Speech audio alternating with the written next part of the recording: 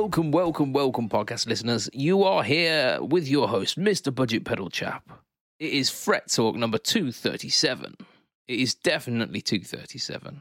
I know this. I've written it down. You're here with your host, Mr. Budget Pedal Chap. You're here with another host, Mr. Matt Quine. Say hi, Matt. Hi, Matt. Whee! And you're here with, oh my gosh, it's Josh. Oh my gosh, it's actually me. It is. It is indeed you. Speaking of you dropped a video on Pedalboards of Doom not moments ago. Did you not? Yes, literally moments ago. And it's slowly building all up, so it's all good. It was good fun. I couldn't stop playing the preset that I made, which is a evidently good thing because it means that Neural DSP are doing things right. Indeed. So you kind of took a like a deep dive into the update itself and kind of gave a few snapshots of what was going on, didn't you? Yes. So the first thing I literally did was started from the ground up, built my presets. I wanted to use the new amps, which were the Vox AC15 and the Marshall Silver Jubilee, which when I was a Kemper user, I loved the sort of Silver Jubilee stuff. So I actually found it better on the Quad Cortex, I have to admit. It sounded a bit more fuller, I think is the best way to word it. Then I did the new choruses and then just started having a play. And then once I finally got the hang of the freeze function, I was just in my element. Then I did the new delays and a shimmer reverb, which came like 2 updates ago. And I got lost in heaven. Cool. So the freeze function was a new thing. You got the 2 amps. You had the 2 choruses as well, didn't you? You had the Dreamscape and the CE2W? Yes. Which I think as soon as you turn on the Dreamscape chorus, it's definitely soon like the stock setting is just like, yep, that's a Dream Theater sound right there. It's very unmistakable. And what's actually really good with what they've called it, the Chief CE2W. I mean, Chief is kind of, Okay, yeah. I get you. I get you. And they've actually, when you go into the settings, they've actually even included the 3 toggle switch modes on there. Oh, have they? And I was testing each one, and they do sound differently and very similar to the original series, shall we say. Is that the one that's got like vibrato mode on it? Yeah, it was like there was like a CE1, CEV, and then the CE2W. So I'm guessing obviously one was the CE, the original chorus, the vintage sort of sound.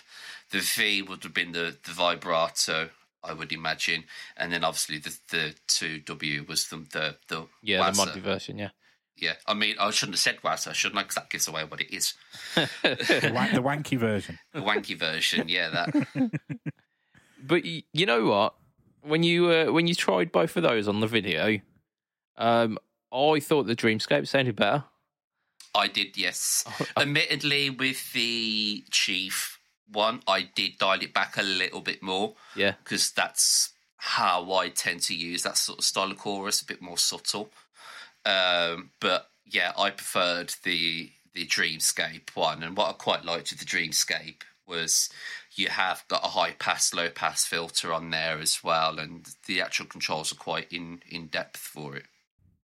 Nice. The standout for me once I figured it out was being able to use the freeze function. Yeah. Because it's going to open a hell of a lot of avenues for people where they are tonescaping, tone searching. You can change how much of the freeze function you want or how much of the dry you want. You can again add high pass, low pass filter, and you can route it through a different signal path, so you can add different effects to the freeze rather than just having the signal go straight through. Nice. But I literally used it as, okay, you hit a chord, you turn it on, and then that chord just infinitely stays. So you pick what key you want to be in when you're noodling over it. Yeah, like a kind of rudimentary looper. Yeah, like a looper, but you're just playing over an E major chord or whatever. Yeah, like, apparently Satch used to practice modes like that. He'd have two guitars plugged in, and he'd like pluck the E string of one and let it just ring out, and then play like certain modes over something, because it's just the one string. You can go like with any of the tonal options as long as you stay within that key. That was that was really cool. But you can do that without having to be as opulent as Joe Satriani and only having one guitar. I haven't figured out. I wanted to obviously trying to see if we could use it as a sustainiac, but trying to do it that way is a bit. You can only really do that if you use it as a momentary switch, which obviously then once your foot's doing that, it's a little bit more difficult. Yeah, yeah, getting the whole like Gary Moore infinite sustain. Yeah, weird. Or Steve Vai for the love of God sort of vibe. Yeah. Yeah, for those who aren't massive dads. Yeah. Mind you, Steve Vai's he's no spring chicken these days, is he? No. I was going to say, I challenge you to find anybody under the age of 25 who's heard of Steve Vai. I mean, probably a lot of people under 25 have never heard of Gary Moore. Yeah, it saddens me. Most people under the age of 25 haven't heard real music. That's a good point. I mean, we're going to be talking about real music a little bit later on, aren't we? Yes, we are. It's a storm brewing. Oh dear. So if you haven't, dear listener, go and watch our Josh's Quad Cortex video. I've seen it twice now. I watched it when before it came out to tweak the thumbnail picture for it. So I wanted to get an idea of what the video was about, and then when it dropped as well, I watched it again. And it's like a fine wine; it just keeps getting better the more you drink. Dankeschön. Oh dear. You have been up to more though this week, have you not, Mr. Josh? You've been a busy boy. Yes. I dropped the new episode of Guitar Geeks. We had the wonderful Phil Short, who was Guitar Idol of the Winner back in 2016. And ironically, on the next episode of Guitar Geeks podcast, we actually have the runner-up who he beat, ironically, which made for quite good fun. He does a lot of stuff for Lick Library. He does a lot of the video lessons for those. He is session guitar player for Westlife as well. So does all the Westlife shows. So it's good chatting to him about that and actually, talking about the properly professional side of things and like real musician shit. Yeah. Does he have a stool that he has to stand up from when they do a key change? He literally has like an X marks the spot where he kind of stands, plays, and generally looks good and plays guitar solos where needs be. Oh, nice! I'm gonna have to listen to that one because it. Yeah, it was a lovely chat, and you know what? He was a lovely, lovely chap as well. I must admit. I finally spoken to our resident Fletcher Pickups. Yes. He managed to I sent him a brief intro message. Hi, blah, blah, blah, blah.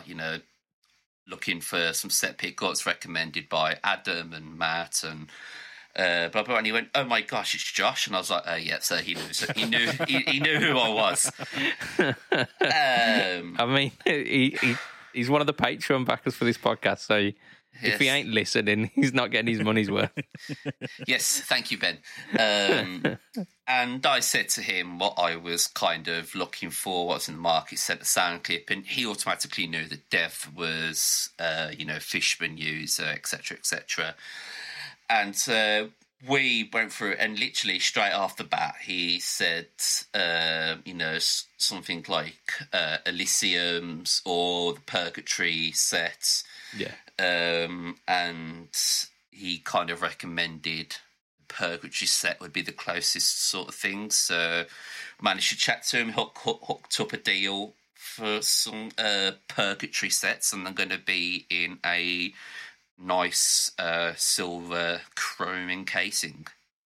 Nice. So I am looking forward to getting those. He said about 6 weeks or so. So hopefully by end of March I should have them, go in and get them fitted, and I'm really looking forward to doing a video on them. Indeed. He's a busy boy, is our Fletch.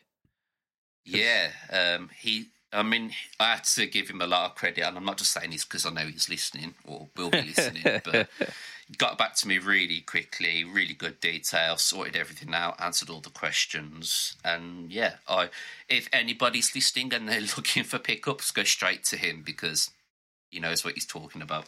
He does, and it's a good chat as well. Whenever you're chatting pickups with our Ben, he's as enthusiastic as you are about them. Like he'll absolutely give as good as you give in that conversation, definitely. And you go down a rabbit hole. It led to a conversation that me and Mr. Fletcher had though, and I need to return some of his stuff. Yes. And I did say to him when you sent me the message, just to reiterate that. Yeah. To be fair, it's been on my list, and I'm sure I've mentioned it on the podcast a few times. But yeah, I need to return some of these guitars back to Mr. Fletcher. Sorry, my bad. It's right. Your next set of pickups is going to cost 3 times what you'd actually pay for them. So that's it. Yeah, and it's going to take 12 weeks. It would be sweet retribution, that wouldn't it? But there we go. You've got other things as well you've done this week as well, haven't you? Our Joshy. So you've done. Yes. You've got a vid drops. You've got a podcast. And I have lined up an audition for a band who I put an advert out on the Join My Band just to see what's kind of knocking out there, and had a reply from a band that's signed up with an agency doing gigs. Has got plenty of gigs lined up, earning dollar. Not going to go into too much detail as of yet. It's very similar to the line of work of what I'm used to. Kind of like heavier styles. Actually, no, more, shall we say, cover band-esque. Oh, cool. So we're like rivals now, I guess. Yes, so to speak. Their other guitarists, their rhythm guitarist, lives over in Solihull near me. They've got they all rehearse in Wolverhampton. Hang on a sec. So he lives in Solihull, but so the other guitarist lives this side, and then the singer and I believe the bassist live out Walsall way. So okay. They rehearse in Wolverhampton, and we're looking for a lead guitar player. So, shit, man, that's closer than my lot. And the ironic thing is they said, okay, we can get you in for an audition on Sunday the 13th, and said that date's fine. However, it's my 30th birthday the day before, and I said I'm going to be getting absolutely shit-faced at my house party. So I said, I can come to an audition, but I ain't going to function. Yeah. Yeah, just take that into consideration that I will not be at 100%. I will barely be at 10%. Yeah. So they said they'll sort one out for the week after. So I've got to get Quad Cortex tone matching. Nice. I suppose, like with some of these things, you can search for like presets that are already been made. Yeah, but I'm gonna I prefer to make them myself. purely because then I can release them on the neural cloud and get more people to like my content. Boom. It's all about that content. And it will feed into a video later on at Pedalboards of Doom. Well, hey. Oh. Right, it can. Matt, what have you been doing? Yeah, nothing compared to what you've been doing by the sounds of it. DCB? Yeah, quiet week. Like, I intended, so I've got two fairly complicated songs to learn. I've got Sir Duke by Stevie Wonder, which I mentioned that I wanted to get the guys, and they've all agreed that they'll learn all the difficult bits, and I'll just learn the funk rhythm. And also the structure of the song, because fucking hell, it goes all over the place and doesn't repeat where you think it will, and does repeat where you don't think it will. So yeah, I've got that to do. Got some pretty integral stops as well, hasn't it? Yeah. So like, and they're not. Yeah, they're not where you think they. It's the structure is going to be the hardest part for me.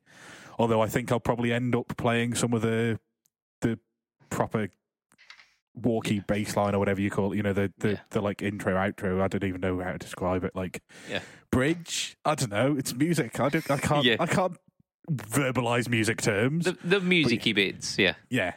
But yeah, I'll probably end up, because there's like keyboards and trumpets and a bass playing it, and we don't have a trumpet player, which means our keyboardist will either have to play the keyboard or the trumpet line, and they'll probably need filling out.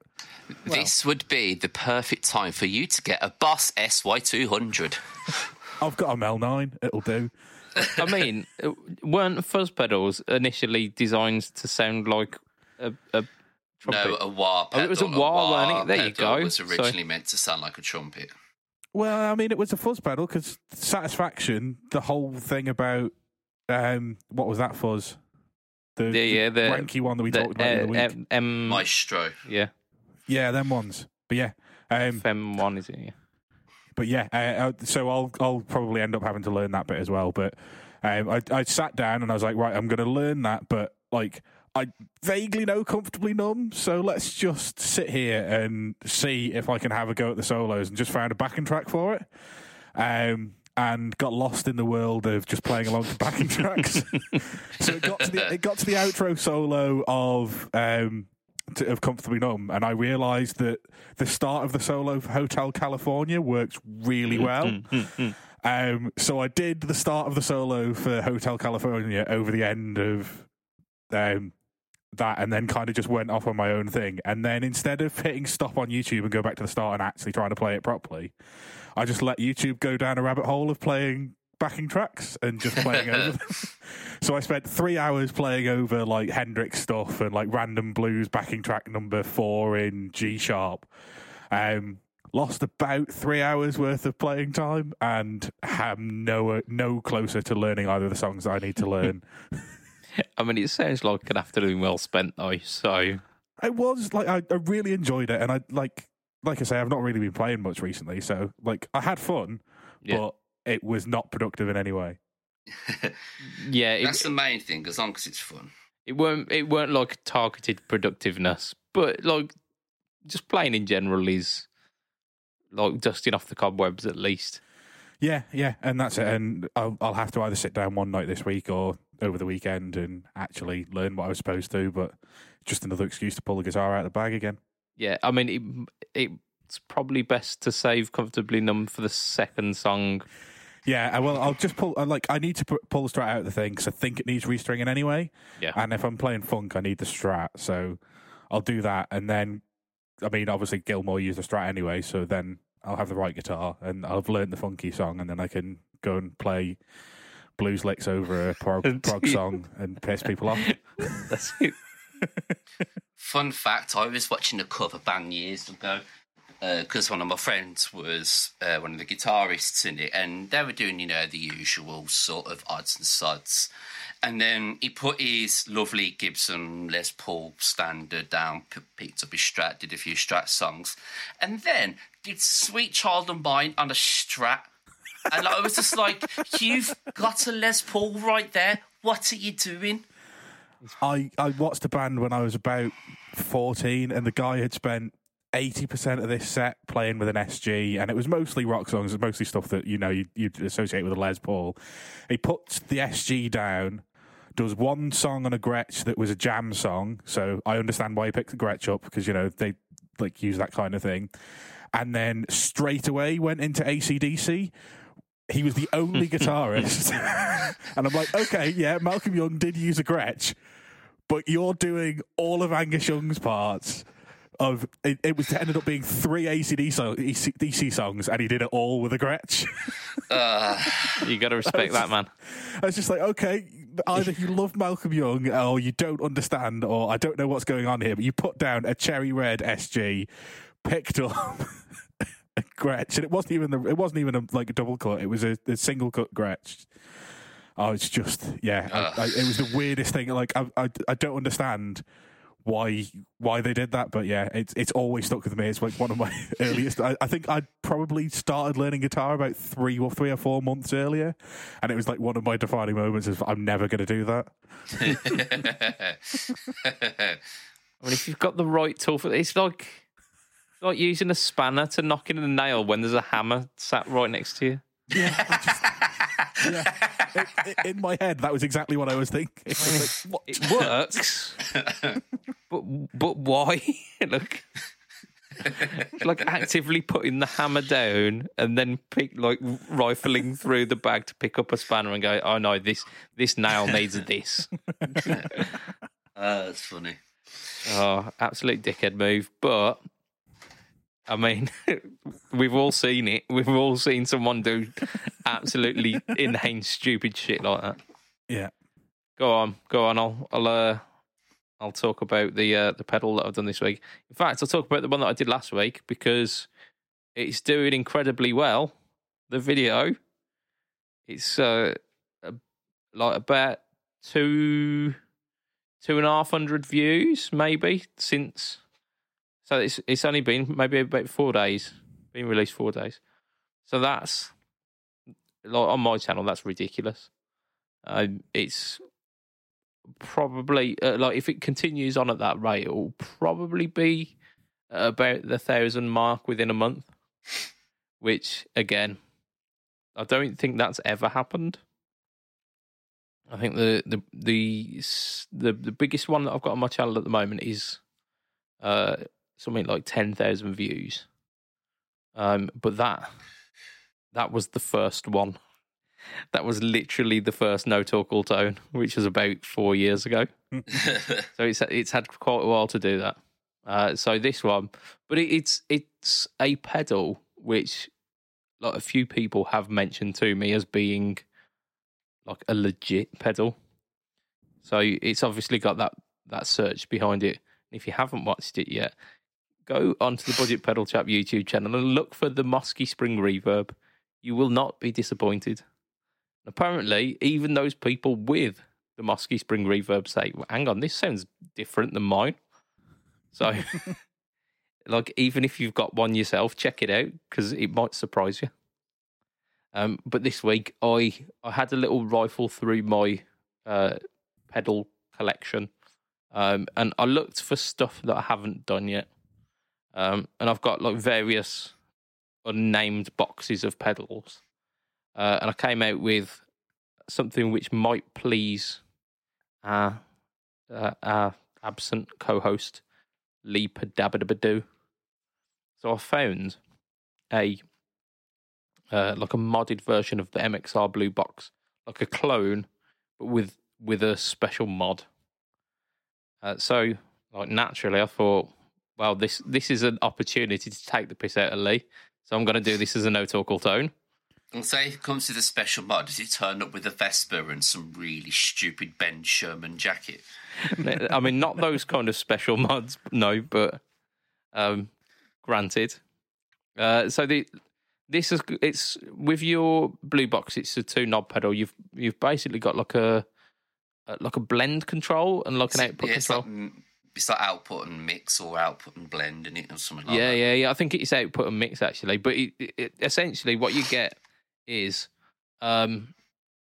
you've got like a set fuzz tone and you've got a set analog glitchy octave.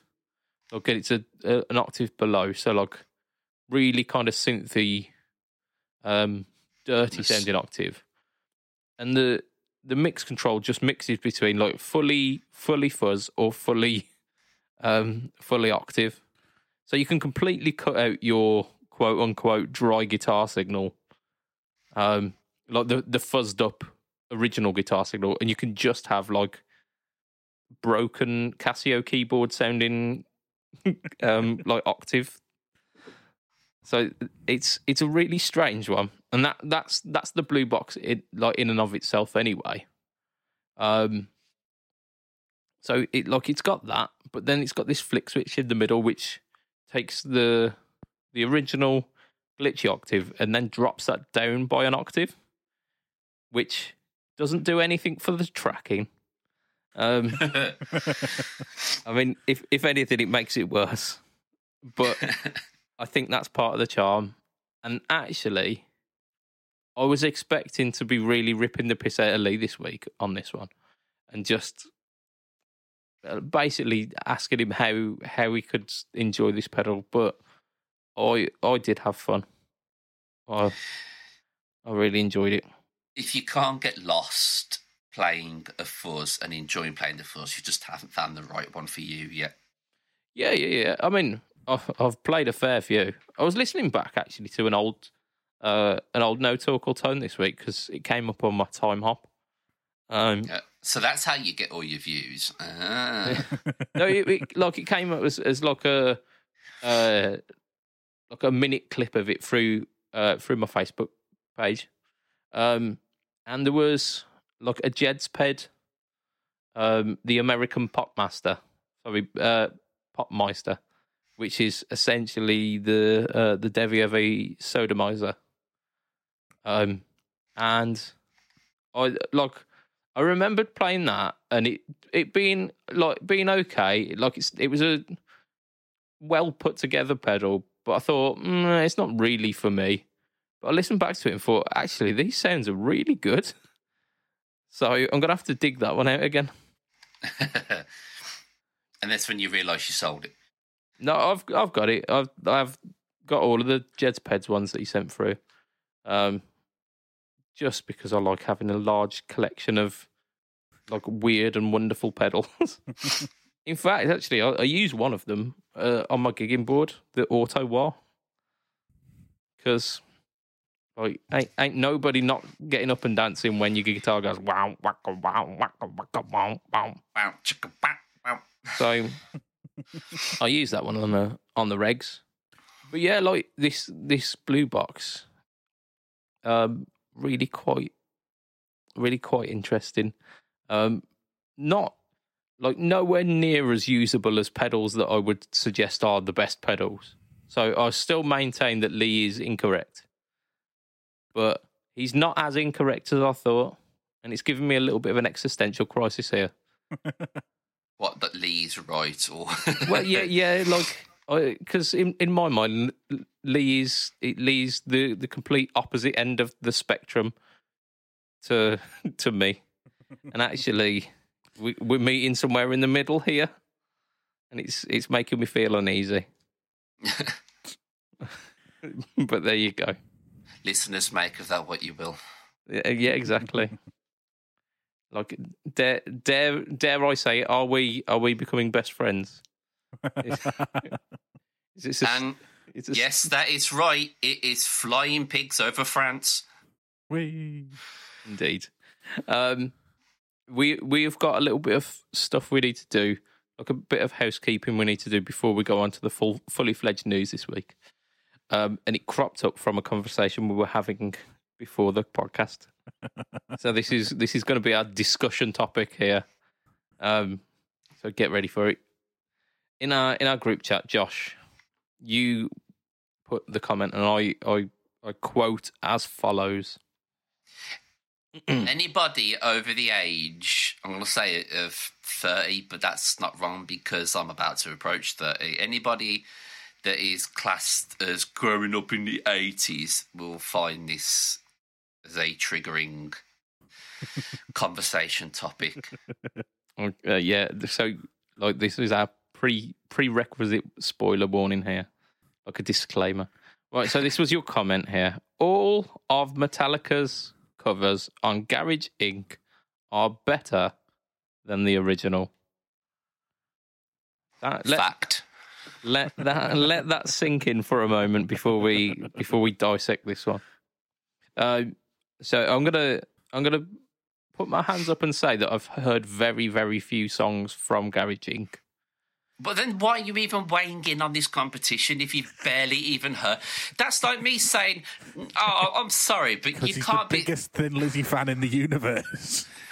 But that's like me saying, "Oh, I don't like fish, but I've never ever trying fish." Okay. Just so, what you're saying is, if you speak to a man who's never tried broccoli, who says, "I don't like broccoli," and then you speak to a man who says, "I've tried broccoli once and I don't like it," and that the man who's tried broccoli once has a better opinion than the man who's never tried broccoli, yeah? Yes. Okay, now replace tried broccoli with gay sex. Is the man who's tried gay sex once but doesn't like it less gay than the guy who's never tried gay sex? If one wants to master the art, you must try all aspects of it. I mean, I was just clarifying that was your position. Okay. So we've taken from this that Josh is all in.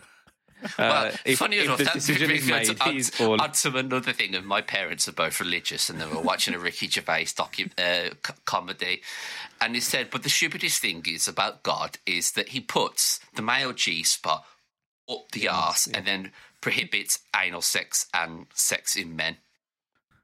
Yeah.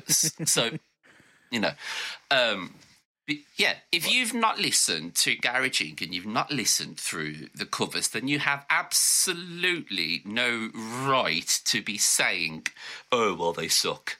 I have listened to both Garage Inc. and I've listened to a lot of the originals as well. So, okay, we'll take, as you're a big Lizzy fan, Whiskey in the Jar. Yeah. The original to that is blander than toilet paper, and then you've got Metallica. Whoa! You see, I was on your side, Josh, but no. It is though. And then Metallica just bring it to life that little bit more. Then you've got things like Stone Cold Crazy. They've got a bit more power. They've got a bit more punch to it. Bread Fan, again, they've got a bit more power. They've got a bit more punch. Blitzkrieg, again, banger. Merciful of Fate, banger. Like, what is going on with you? Can I just interject here and say banger? I hardly know her. So I'm going to wind straight back to the initial comment of I've only listened to like a handful of the tracks out of the Garage Inc. album rather than the entire thing. Like you said, it's like saying like someone who's tried a few fish, and if those fish tasted like hot garbage, you'd go, I'm probably not going to try more fish because these 3 fish that I ate tasted like vomit in my mouth. So that is the experience for which Metallica have done to these songs. So we will start with Whiskey in the Jar, which has got like the Lizzy version, which starts with an intro, like an intro in A minor, and then winds into the song. Metallica fuck that right off because they say to subtlety and nuance a big fuck you. But when have Metallica ever been subtle? And that's the problem. Like, yeah is pretty much Metallica's attitude to like music making, and it's okay when you're 13, and that kind of shit is the coolest shit on the planet. But when you develop a sense of nuance and musicality, you go, actually, these guys are like clowns. They're just there's no. It's just kind of Thin Lizzy are only famous purely for the fact that their singer died. That was what made them huge. Wrong. Incorrect. And it's hard, obviously, you know, people do have different tastes and in different materials, and there are a lot of people out there that say that they hate Metallica because they sold out because of the Black Album. Oh, I've got absolutely no problem with that. The Black Album was also one of the best produced albums out there. Simple as it's sounding wise, it's phenomenal. With Gary Ching, don't get me wrong, there are some songs on there that I don't like. So we'll go back to your original statement here. Sorry. Yes, that's what I'm doing. All of the covers in Garage Inc. are better than the original. Yes, they're better than the originals. Doesn't say that I can still not like the originals, and I still think that some of them I wouldn't always listen to, but they're still better than the originals. I mean, we've ascertained that nope, because Whiskey in a Jar, like the initial starting point, is just, it's not better. Like the take away the subtlety, they've taken away the intro, the half-assed the solo, they've dropped it down to like tone, C, like C or something. They're in D standard. In D standard, because like Het is just not as good as Phil Lynott. Like he just can't sing as well. When Metallica actually record all their albums, they do them in E flat and raise the pitch up on them anyway.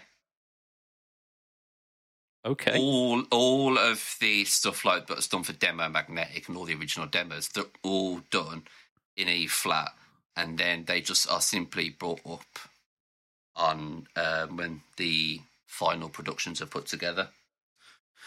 So, but Het's, you know, when Metallica play live, they're always in E flat or D standard. Sometimes even go down to C sharp standard, I think, for a few songs. You know, they've always been low, they've always been heavy, and that's how it goes. I mean, low doesn't always mean heavy, and heavy doesn't always mean low. Oh no, like, you know, Symptom of the Universe is, I think that's done in E standard, and that's one of the heaviest riffs known to man. Like the later Ozzy Sabbath stuff was in much lower tunings, I believe. I know Children, like the lowest they've done, I think, is Children of the Grave, and I think that's in C sharp standard. I think. There you go. It's been a while. It's been a long while since I've played any Sabbath. I really should, because Sabbath absolutely fucking rule. Unlike Metallica. I mean, Metallica, I will give... Are you to argue with their bank balance and their platinum records and, you know, playing to God knows how many billion people? Yeah, and admittedly, yeah, if Phil Lynott and Gary Moore were still knocking around, then yeah, you know, Lizzie may well have reached the same height that Metallica have had. Them, they may not have done. You know, it's one of those things that we'll never know. Yes, Thin Lizzy did carve the way for Metallica because, you know, bands like Sabbath and say Thin Lizzy, Maiden, Judas Priest all kind of did spawn everything. Yeah, I mean, Thin Lizzy. But my original standpoint still stands. I don't think there's any way that we can agree on this when their version of Whiskey in the Jar is just so bad. You see, this is where I disagree, because I really like Metallica's version of Whiskey in the Jar, but I also really like Thin Lizzy's version. They're different versions. If you could only listen to one version for the rest of your life, I would probably end up picking Lizzy's, but it would be a close call. Metallica made a big part of my teenage years, and my entire life in music is about reliving my teenage years because music sucks these days. I mean, right on. So, like, there'll never be a time where I kind of don't listen to Metallica every now and again and think about how awesome it was being a 15-year-old playing along on a 10-watt practice amp with an Ibanez guitar, because, you know, you know, and you throw the gain knob on your 10-watt Ibanez practice amp up all the way. It's not quite doing it for you, so you throw the treble knob all the way up as well, just to try and really, really distort the speaker. I'm going to say something here that's... I wouldn't say it's going to be... Well, probably there's people out there that are listening that think everything I'm saying right now is controversial, but there are more people that grow up now and go, I want to sound like Metallica, than going, I want to sound like Thin Lizzy. Yeah. I'd say no doubt about that. Doesn't mean it's any good, though. Well, if it's appealing to the masses, then you kind of... That's not quite true. If you're appealing to the masses, then it's categorical. Okay, you can say with pop music it appeals to the masses. Okay, yes, I admit it's shit. But... Yeah. And that kind of makes my actual comment kind of, useless. But, yeah, I'm digging a grave here. However, it still stands. Yeah, I mean, Little Mix sell out like venues up and down the country. Ed Sheeran could take a shit and it would still sell for millions. Yeah. Just because something is popular, it doesn't make it musically good.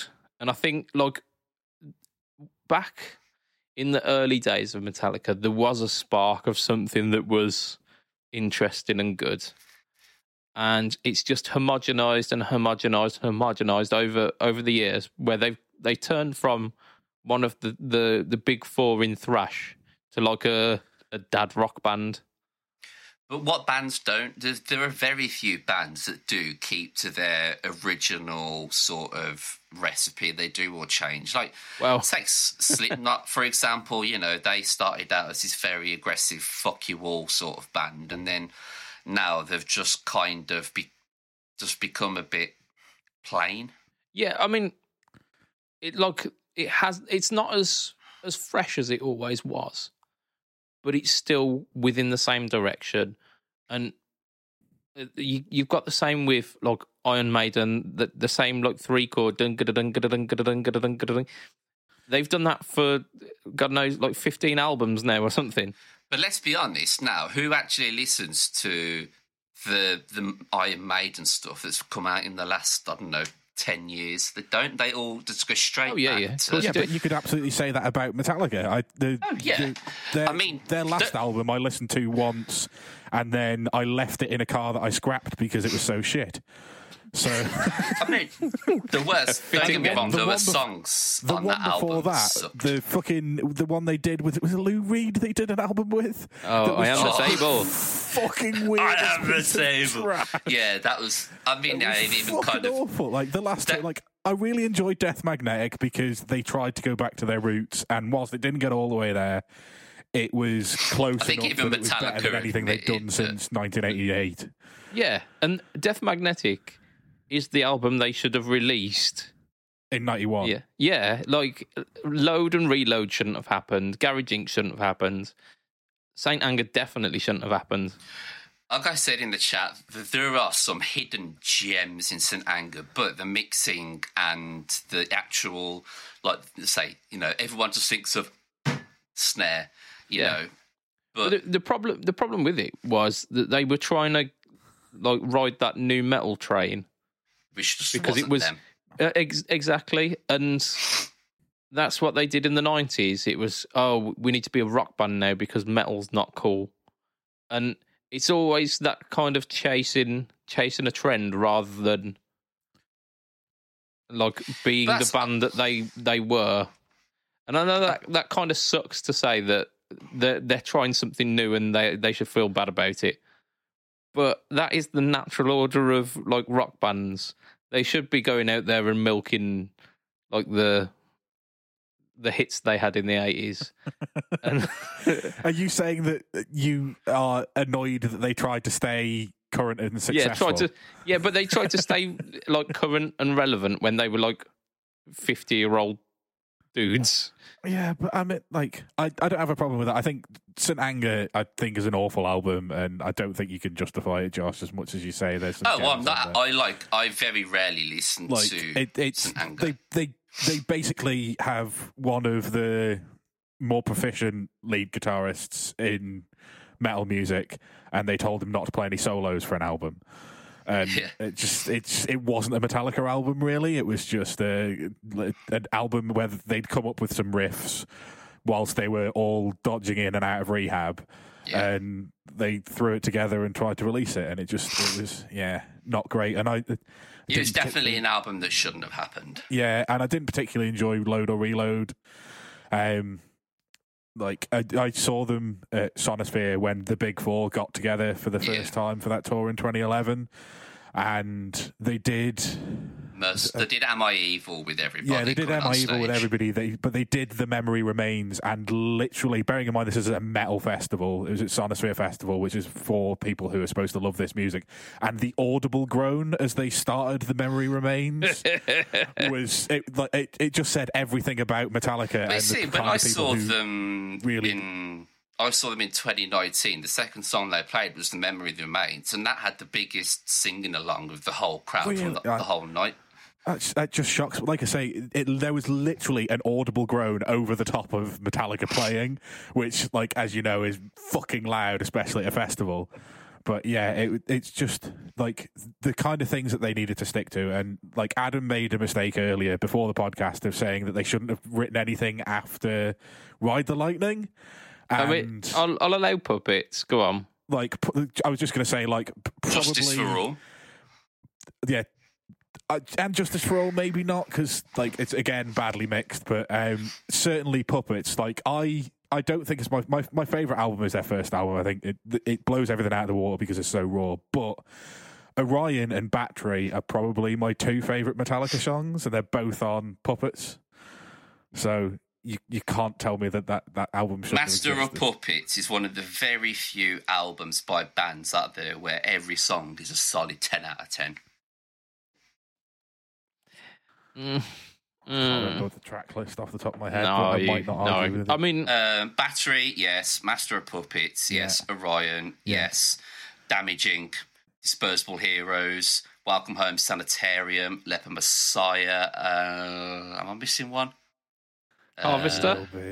No, that's Justice. That's Justice, yeah. I'm missing one more. You are missing. I think the Thing That Should Not Be. Yeah, that is a brutally heavy song, and all of those are solid 10 out of 10 songs.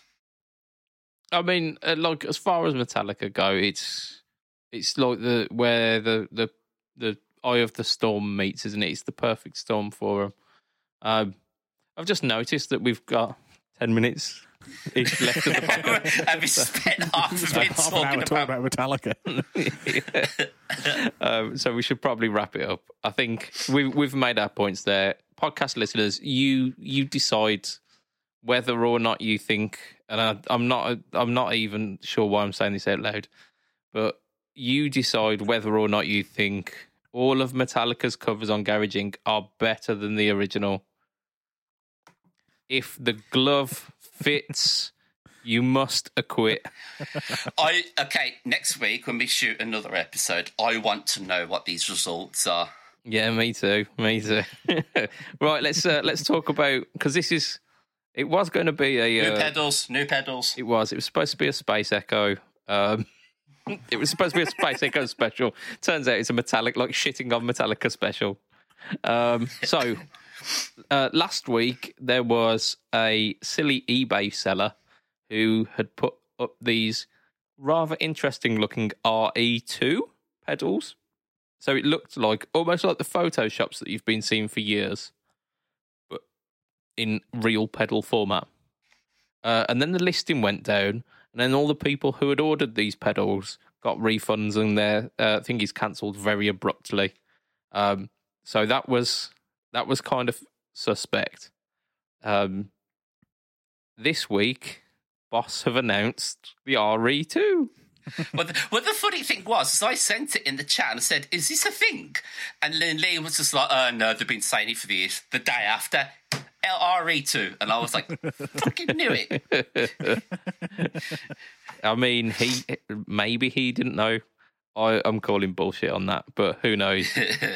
So the RE2 has now been announced, but there's no like official pricing or anything on it, because I think this was all based on this eBay seller who was a quote unquote reputable seller, accidentally jumping the gun, and I imagine that person has got accidentally. Trying to like sneak some sales in real quick. Well, do you not remember? Was it 2 or 3 years ago where something went on to the Sweetwater website but wasn't released, and then somebody hacked the Sweetwater website and in the unlisted pages found some pedals that hadn't yet been released, and that was a whole big scandal. So yeah, that was skipped the hacker part, and they've just put the pedal, they picked the photos and released them straight away. I believe that was Wampler pedals, wasn't it? It was like a Wampler release. I can't remember what it was now. It's more than yesterday ago. Yeah, more than yeah. No, absolutely legit. So this thing is looking a little bit crazy, isn't it? This RE20. It's in a compact Boss format. So original RE201 was like a rack unit. Yeah, it was a rack unit. It had like a tape, an actual like physical tape for the tape echo, and then it had a spring reverb built in as well, because it was in a time before electronics were so good. So it was like a legit unit. Then the the RE20 came out, which was like those dual foot switch Cosm units. Yeah. Which are collector's items. People love them, but apparently have massive tone suck. Like you plug into one of those and you know the difference between your tone, because they just ain't transparent at all. Like the beauty and the quality of the original 201, which I assume had like an analog preamp unit, that didn't happen with the Cosm units. So it's to be seen really whether this new one is original specs where it's nice and like warm and beautiful and sounding vintage.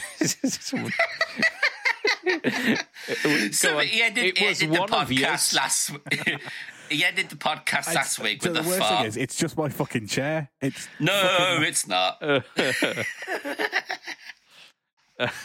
I mean, it won't be when I edit it. But there we go. I was trying to not move, and then everything I did, every kind. Yeah, I did notice that you were having a little giggle.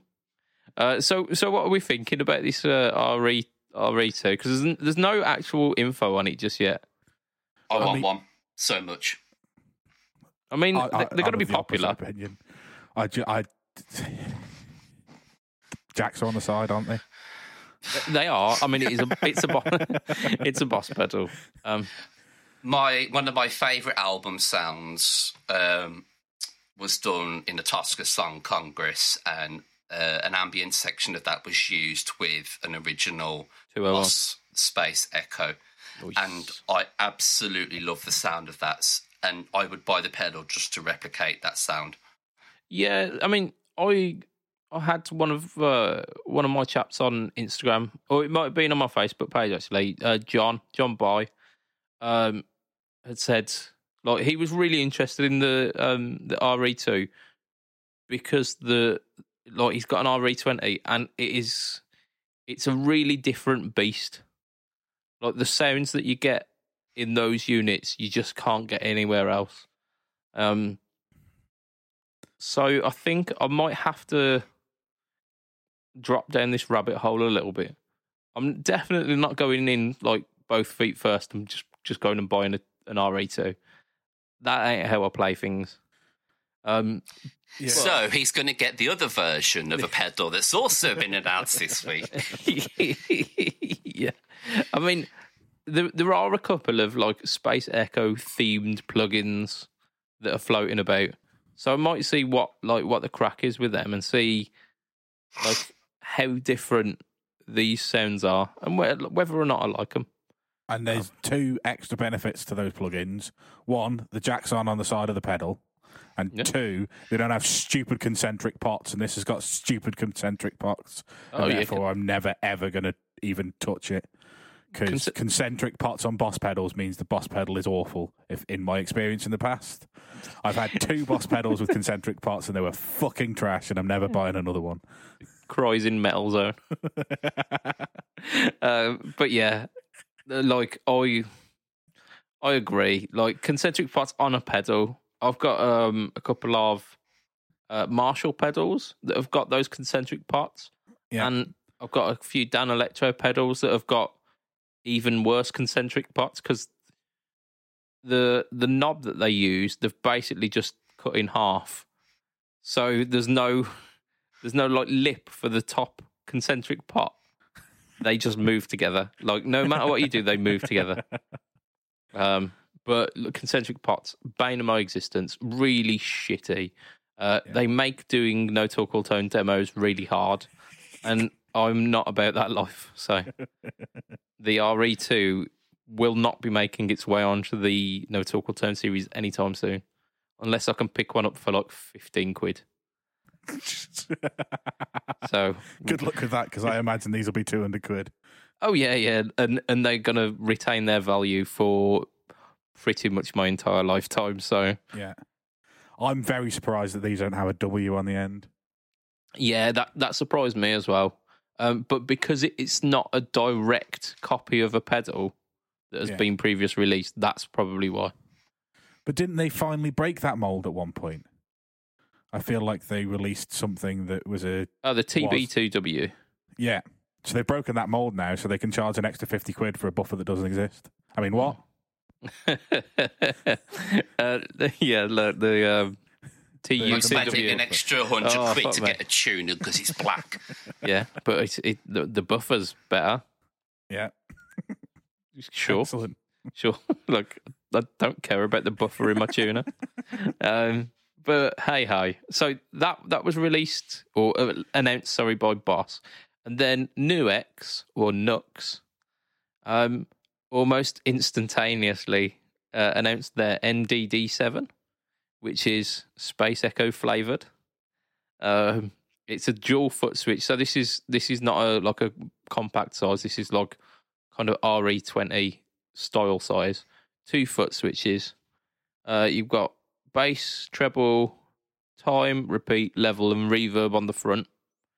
You've also got a select button, and if you hold the select button, it gives you secret options. So then it allows you to adjust saturation, wow, flutter, kill dry, and expression as well. So like gives you in depth. So like the saturation, wow, and flutter are the stuff that you would expect to really hone in those like tape sounds. It's got MIDI in and out via 3.5mm jacks, so it's dead to me. Just why? No, there's quite a few companies that do it. I think Boss do it via like TRS mini jacks, don't they, as well? Some people will enjoy that. I'm still not on board with MIDI yet. I did say that I would be on board with MIDI this year, didn't I? You did. In retrospect, you still got 9 months to get with it, so yeah. And if I want to be with MIDI, I've got to get with its friends, as the Spice Girls once told me. It's got with this Nuix pedal as well. There are two buttons. Like one's a tap control, and the other one does something I assume engages the pedal. If you press them both together, it enters SOS mode, which I'm assuming stands for something, but it just makes it sound like you're asking for help. Yeah. It dials 999 as you're having a heart attack. Yeah, I need an adult.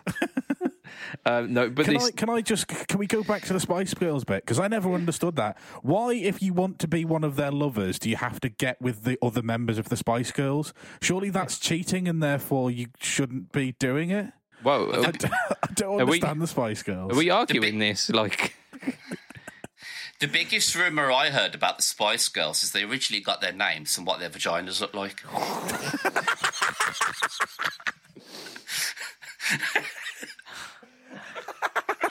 Shit, man. I mean, don't read into it. Like, don't think about any of the names. Don't. Because the more you scrutinise that comment, the worse it gets. Oh, man. Oh, Josh, I love you, mate. It's staying in. It really is. Oh, dear. But just to justify it from our end, Josh is now crying. And the thoughts that's going to be the quickest thing I've ever said in my life. The thoughts and opinions of Josh. Yeah, I mean, if you want to give anyone hate for this, like, just direct it to Josh. Oh my gosh, it's Josh. That's it, yeah. Corona Mortis on Instagram.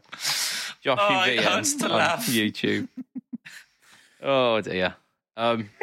So Save Our Souls mode engages a loop function, so it also has a built-in looper apparently. Not a particularly extensive one. It's like 40 seconds worth of loop time, which like some boast like minutes worth, whereas 40 seconds doesn't hardly seem anything. But, Well, I mean, that's fine to put together a 12-bar like loop, which is what all the dads that buy this pedal because they had one in the 70s will do anyway. yeah, why not? That's it. 40 seconds worth of 2 chords. It's fine. At 3, I said 12-bar. Spicy. Yeah, so that's that. That's pretty much that. That comes in at 142 quid. I think. So that's quite expensive for a Nux pedal, I have to say. But I mean, it they're could not end the up being cheap. one of their best sellers. They're not the cheapest of brands, but they usually pack so much into their pedals. Yeah. Like the horsey pedal that I've got, the Horseman, is both the silver clon and the gold clon together. So there's like a momentary switch that you switch between, and then it switches to the different modes. I borrowed the Monterey Vibe off Will, and he like that one. It's got the chorus and vibrato mode again on a momentary switch. And these are the MIDI pedals that are like 40, 50 quid with like dual mode on them. Tidy. So like they really do like pack it full of stuff. And the fact that these have got like MIDI in, it's like, you know where your money's going with it. They're built to a price point, but they're not ripping you off. It's not like going, yeah, we've found some unicorn piss diodes for this, so I don't know, like $3,000. Yeah, sound. Yeah, something like that. Now they're hooking you up with like the tech that you might want. So that's cool. Does it come with a free Spice Girl? The Space Ghettos. Yeah. Oh dear. I think that's probably a podcast title, isn't it? We have got some more news. Do we want to do it? Like, let's throw it in as a free tidbit. Go on. I mean, we don't really care too much, do we? It's probably a decent enough thing, but we don't really care. Origin have released some stuff. Yeah, they were teasing that they were going to release a new thing, and then it ended up being bass pedals, which nobody expected. Let's be honest. No, not in a month of Sundays. So what are these bass pedals all about then? So they're kind of similar circuitry to the Revival Drive and Revival Compact pedals, but for bassists. Yeah, I think they've taken the Revival Compact, because the Revival Drive was all encompassing but very, very complex, and I think they took that on board, and then they created the Compact, and it's been much more well received. So they've gone for that kind of layout with these bass pedals. The bass pedals, I think we said before the podcast kicked off, and it's very similar to the sort of Tech 21 Sans amp and the Dark Glass Alpha Omega. I think it is. It's kind of aimed at that sort of like preamp sort of style pedal. Yeah, like a pedal that's got a flavour. Maybe you put it at the end of your pedal board, and then whatever bass rig you go into at your gig can sound at least like the sound that you want to make. Or if like a bass rig's not available, you can still then go like DI into a desk, and it's sounding pretty decent. So we've got two different versions. We've got let me just get the names right. We've got the Black Panel and the Super Vintage. So Super Vintage, no prizes to guess. That is going to be SVT. I wonder what. Oh yeah. And the Black Panel is basically Fender flavored. So it's like Showman / Bassman flavored. And the Bassman was quite popular as a guitar amp as well. So yeah, I think is it Doyle Wolfgang from when he was in Misfits or whatever? Didn't he use a Bassman as an amp? I think. I understand only half of those words that you said. Then the dude from Misfits, Doyle von Wolfgang, I swear he uses a Bassman as an amp on stage. I think. Sure. I could be wrong. I mean, he might do. They've got a very distinct characteristic. They're quite mid-heavy, almost like a big fat tweed. Yeah. Which I wouldn't get how that would sound particularly nice for a bass. I suppose it would sound quite vintage, like 60s, 70s bass, really woolly and almost like that it was used by bassists in the 60s and 70s, maybe. Yes, yeah, almost. Almost like, the 64 Bassman might have been used in maybe 1964. Yeah, possibly.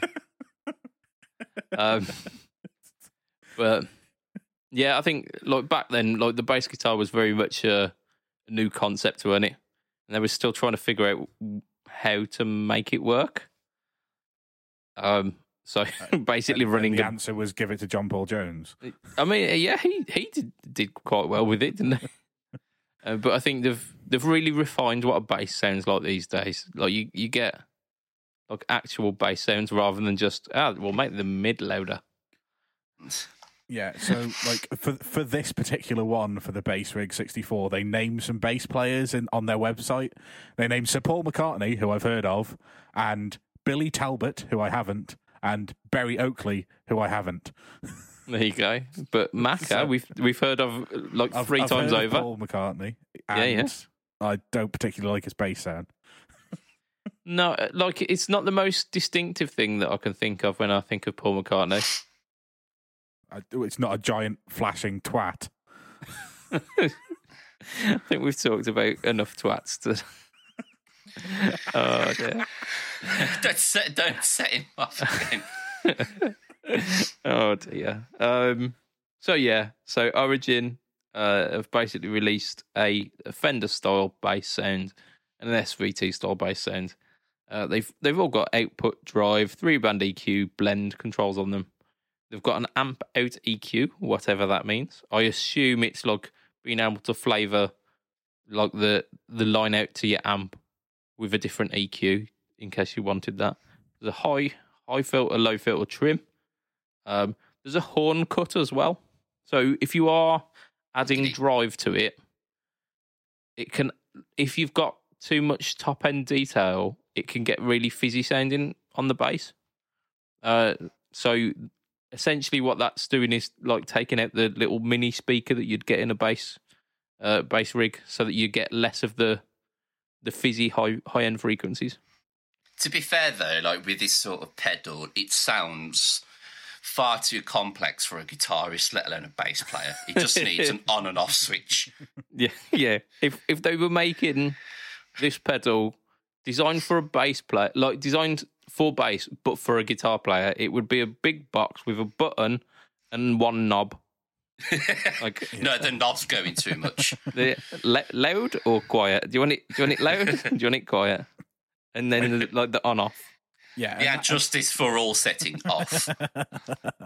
And that kind of feeds into like how I remember the Origin pedals, because I've had a go at the big, the not the compact, but the Revival Drive that was the 2-channel one. Yeah, and it was just so complicated to use. Like to me, these are studio products. They're something that you have in the recording studio that you book, and it's already there. And somebody's kind of set it up, but you can do a little bit of tweaking, but it's almost there anyway, and you don't really need to do much to it. Yeah. And then you can pretend like you've never seen one again, because Jesus Christ, trying to sit down with one of these on a pedal board where you've got to kneel down to get to it and then tweak this, and you go, no, that wasn't the bit that I actually wanted to tweak, so let's put that one back and then change the next knob. And like this has got dip switches all over the place, and like you can turn off DI cab simming, and just far too much complicated stuff for me anyway. Yeah, and I bet it's probably got internal trim pots as well, which would be even more annoying. Oh, without a doubt.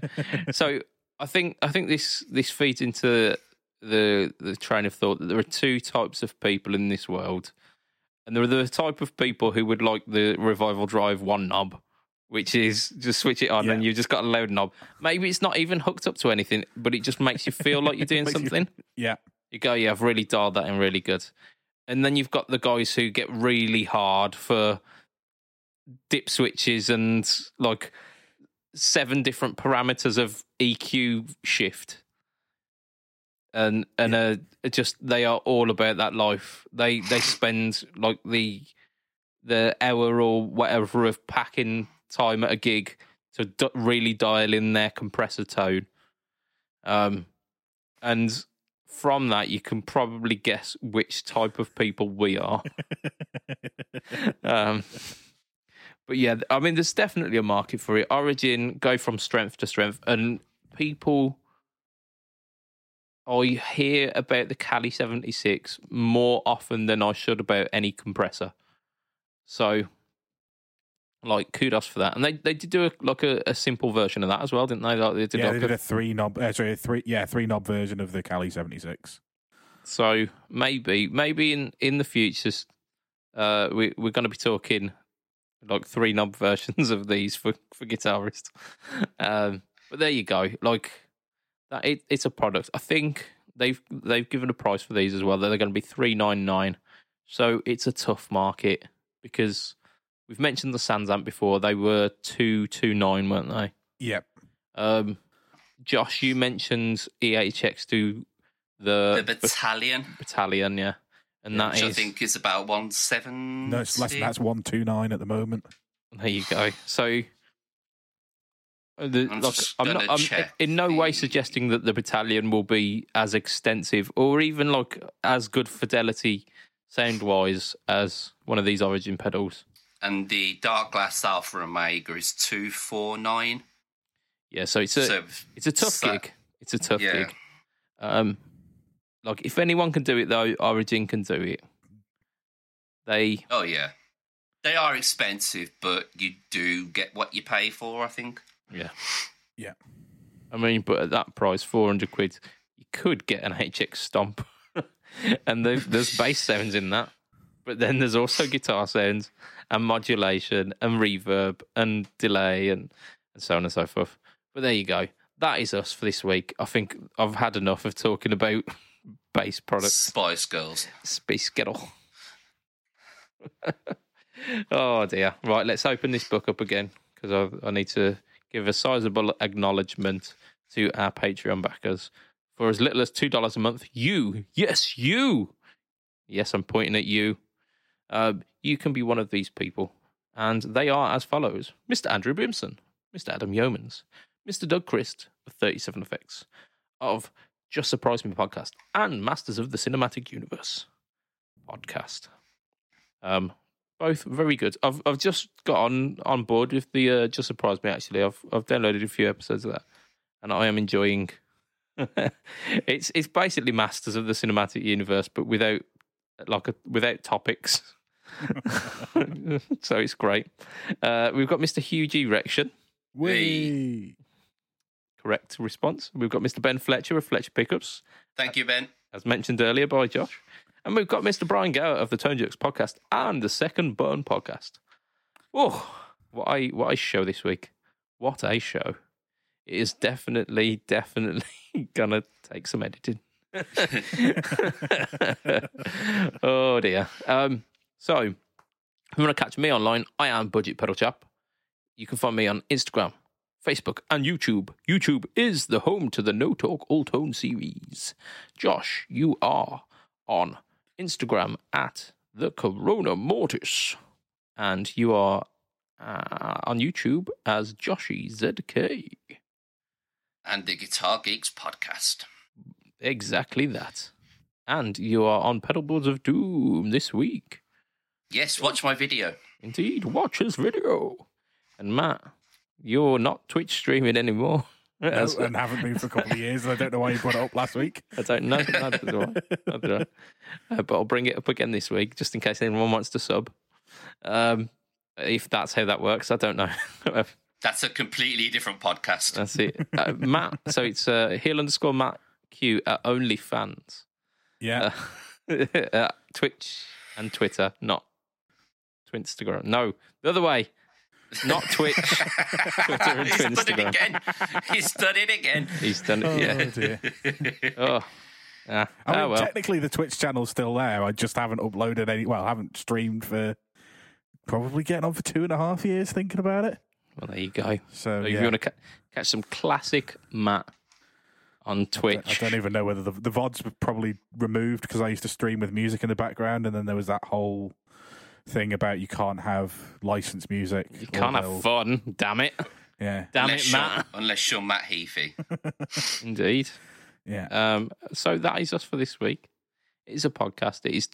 We've definitely got enough time because it's now approaching an hour and 20 on my timer anyway. So from myself, Mr. Budget Pedal Chap, from Mr. Matt Quine. Say bye, Matt. Bye, Matt. Whee! Sarcastically, but I'll take it. And oh my gosh, it is Josh.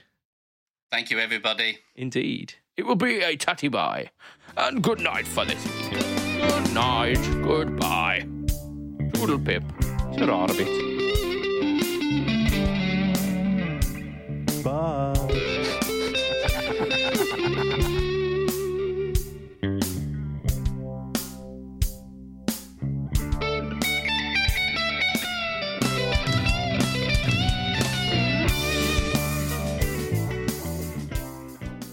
I accidentally took Tipex instead of liquid Viagra last night. I woke up with a huge correction.